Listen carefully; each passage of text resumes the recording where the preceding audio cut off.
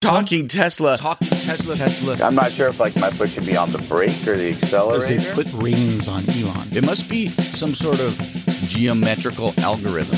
I don't think you need to touch the steering wheel there, Tom. Oh, I'm sure there's some math. So SpaceX, here's the deal. Landing a rocket on a drone ship is key. Charger. How am I expected to drive a car without autopilot? Safely. Charger. You know, I'm not a good parker, Tom. Yeah. I'll be the first to admit it. I just think that this is a car company that is run by super geeks. All the other cars are going to be stupid cars compared to this car. You don't even have to remember that. You've got a Model X.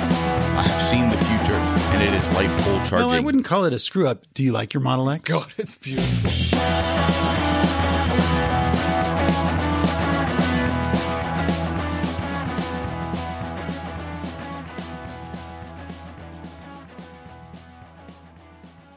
Do you remember a couple of weeks ago, ladies and gentlemen, boys and girls? Oh, sorry, by the way, this is Mel Herbert on a Talking Tesla Tweener. We talked to a guy called Barry Cinnamon. Barry is the CEO of Cinnamon Solar and previously founded Akina/Westinghouse Solar. He's been doing this stuff for a long time, and we talked to him about batteries. Now I want to talk to him about this thing that I keep hearing about all the time, which is this new solar, which is called Perkaskyte. We'll get him to pronounce it because I can't pronounce it. Now, I was actually going to put in here a big thing about the new truck that Tom and Robert went to. They went to the meeting, but they recorded a whole bunch of stuff, hours of stuff, and I just don't have time to edit it. It's too much. So instead, on the next Talking Tesla episode, I'm going to get them to summarize all of that stuff. And in the meantime, let's do something digestible. Let's talk to Barry about this new whatever it's called. People have been asking me about this for about 5 or 6 years. I never heard it, but I think you pronounce it perovskite. It sounds like a Polish potato blintz or something. But they're still in the lab. And there's no doubt there's a doubt, but it usually takes 5 to 10 years for something to come out of the lab to get into commercial production, and then years after that. So great potential. I'm glad we're working on it. But, by the time major companies are shipping solar panels that are using this kind of new cell that might have higher efficiency, it's going to take a long time. And there's two really good things about conventional silicon technology. First, it's really reliable. Like you said, those Kyocera panels that you had 15 years ago, they're still 80% of their original rated output. And the second is the manufacturing scale for solar panels has gotten to be so enormous that the prices come way, way down. So any new technology has to be really, really cheap silicon panels. And, eventually there'll be new changes, but I just recommend to our customers, hey, you can wait a few years, you can wait 5 more years for the latest and greatest, more efficient technology, but that, you're going to spend $2,000 more on electricity every year, and that's going to cost you $10,000. So why don't you put solar in now, and then maybe in 10 years you upgrade your system? Yeah, so it's a little frustrating, right? If you're like me and Rob and Tom, and I think many of you are, you're always looking at this technology, and here's a new battery technology, and here's solid-state lithium, and here's a new solar thing that's going to be 17,000 times more efficient. And I just read one about nanotechnology and graphene having solar panels with 90% efficiency. And then you've got to take a big breath and realize, yeah, that's in the lab. Some student at MIT doing his PhD thesis did this thing, which is absolutely not scalable, so get back to me when I can go down the street and I can buy it, and it's not $10,000 trillion per panel that nobody can afford for another 20 years after that. But solar panels have come down in price an enormous amount. So how low can we go, Barry? How low can we go? Well, Mel, you're right about the cost trend. I mean, in 2001, it was running about $10 a watt. So a 6,000 watt system would cost $60,000. And then I remember, maybe 6 or 7 years ago, it was $5 a watt. Now, for a high quality system using LG or SunPower, it's probably around $3.50 a watt. And then the question is, all right, break down what's creating all those costs. Is it the expensive solar panels? Is it the inverter? Is it the wiring? Is it the racking? Guess what?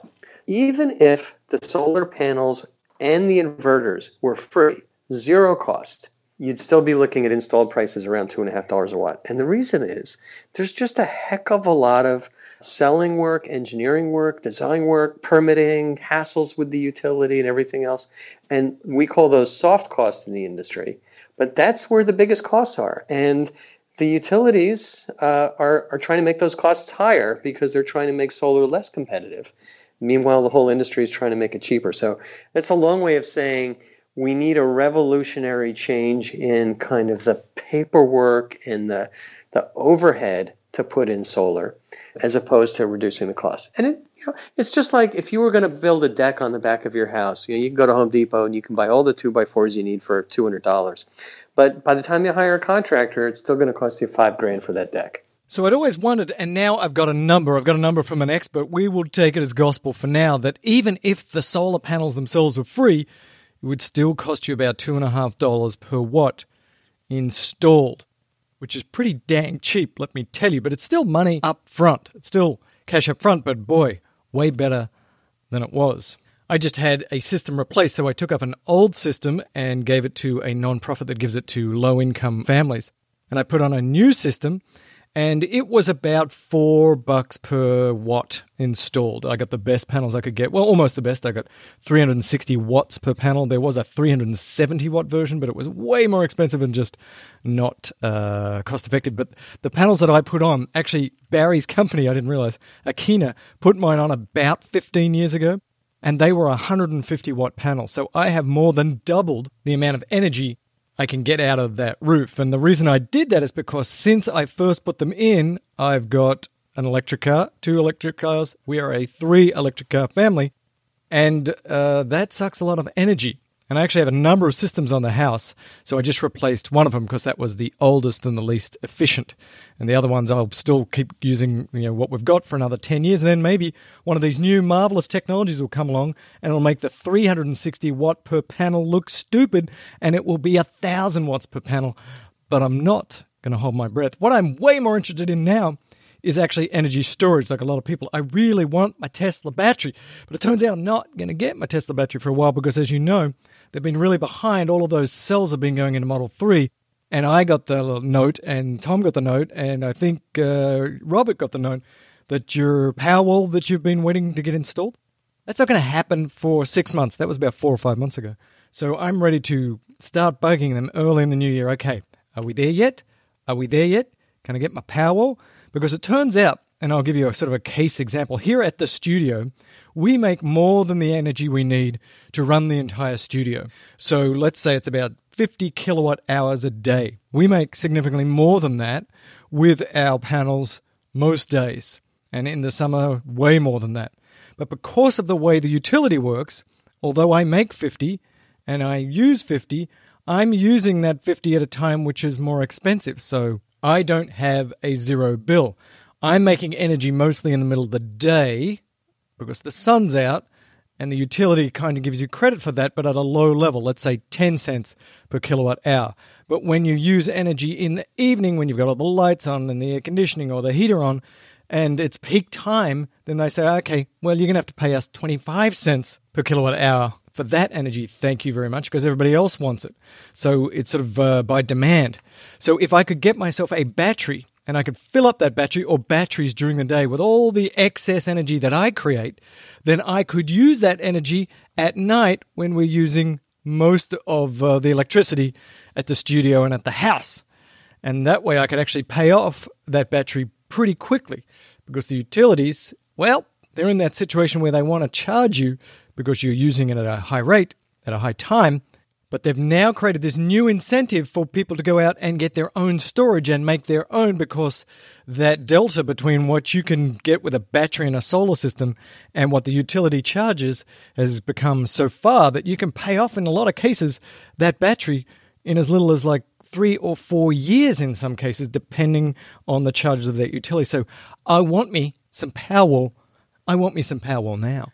And that, of course, is to say nothing about the fact that it's great backup. If the grid goes down, you can be completely off-grid for a time. And if you've got a big system, you could be completely off-grid forever, in theory.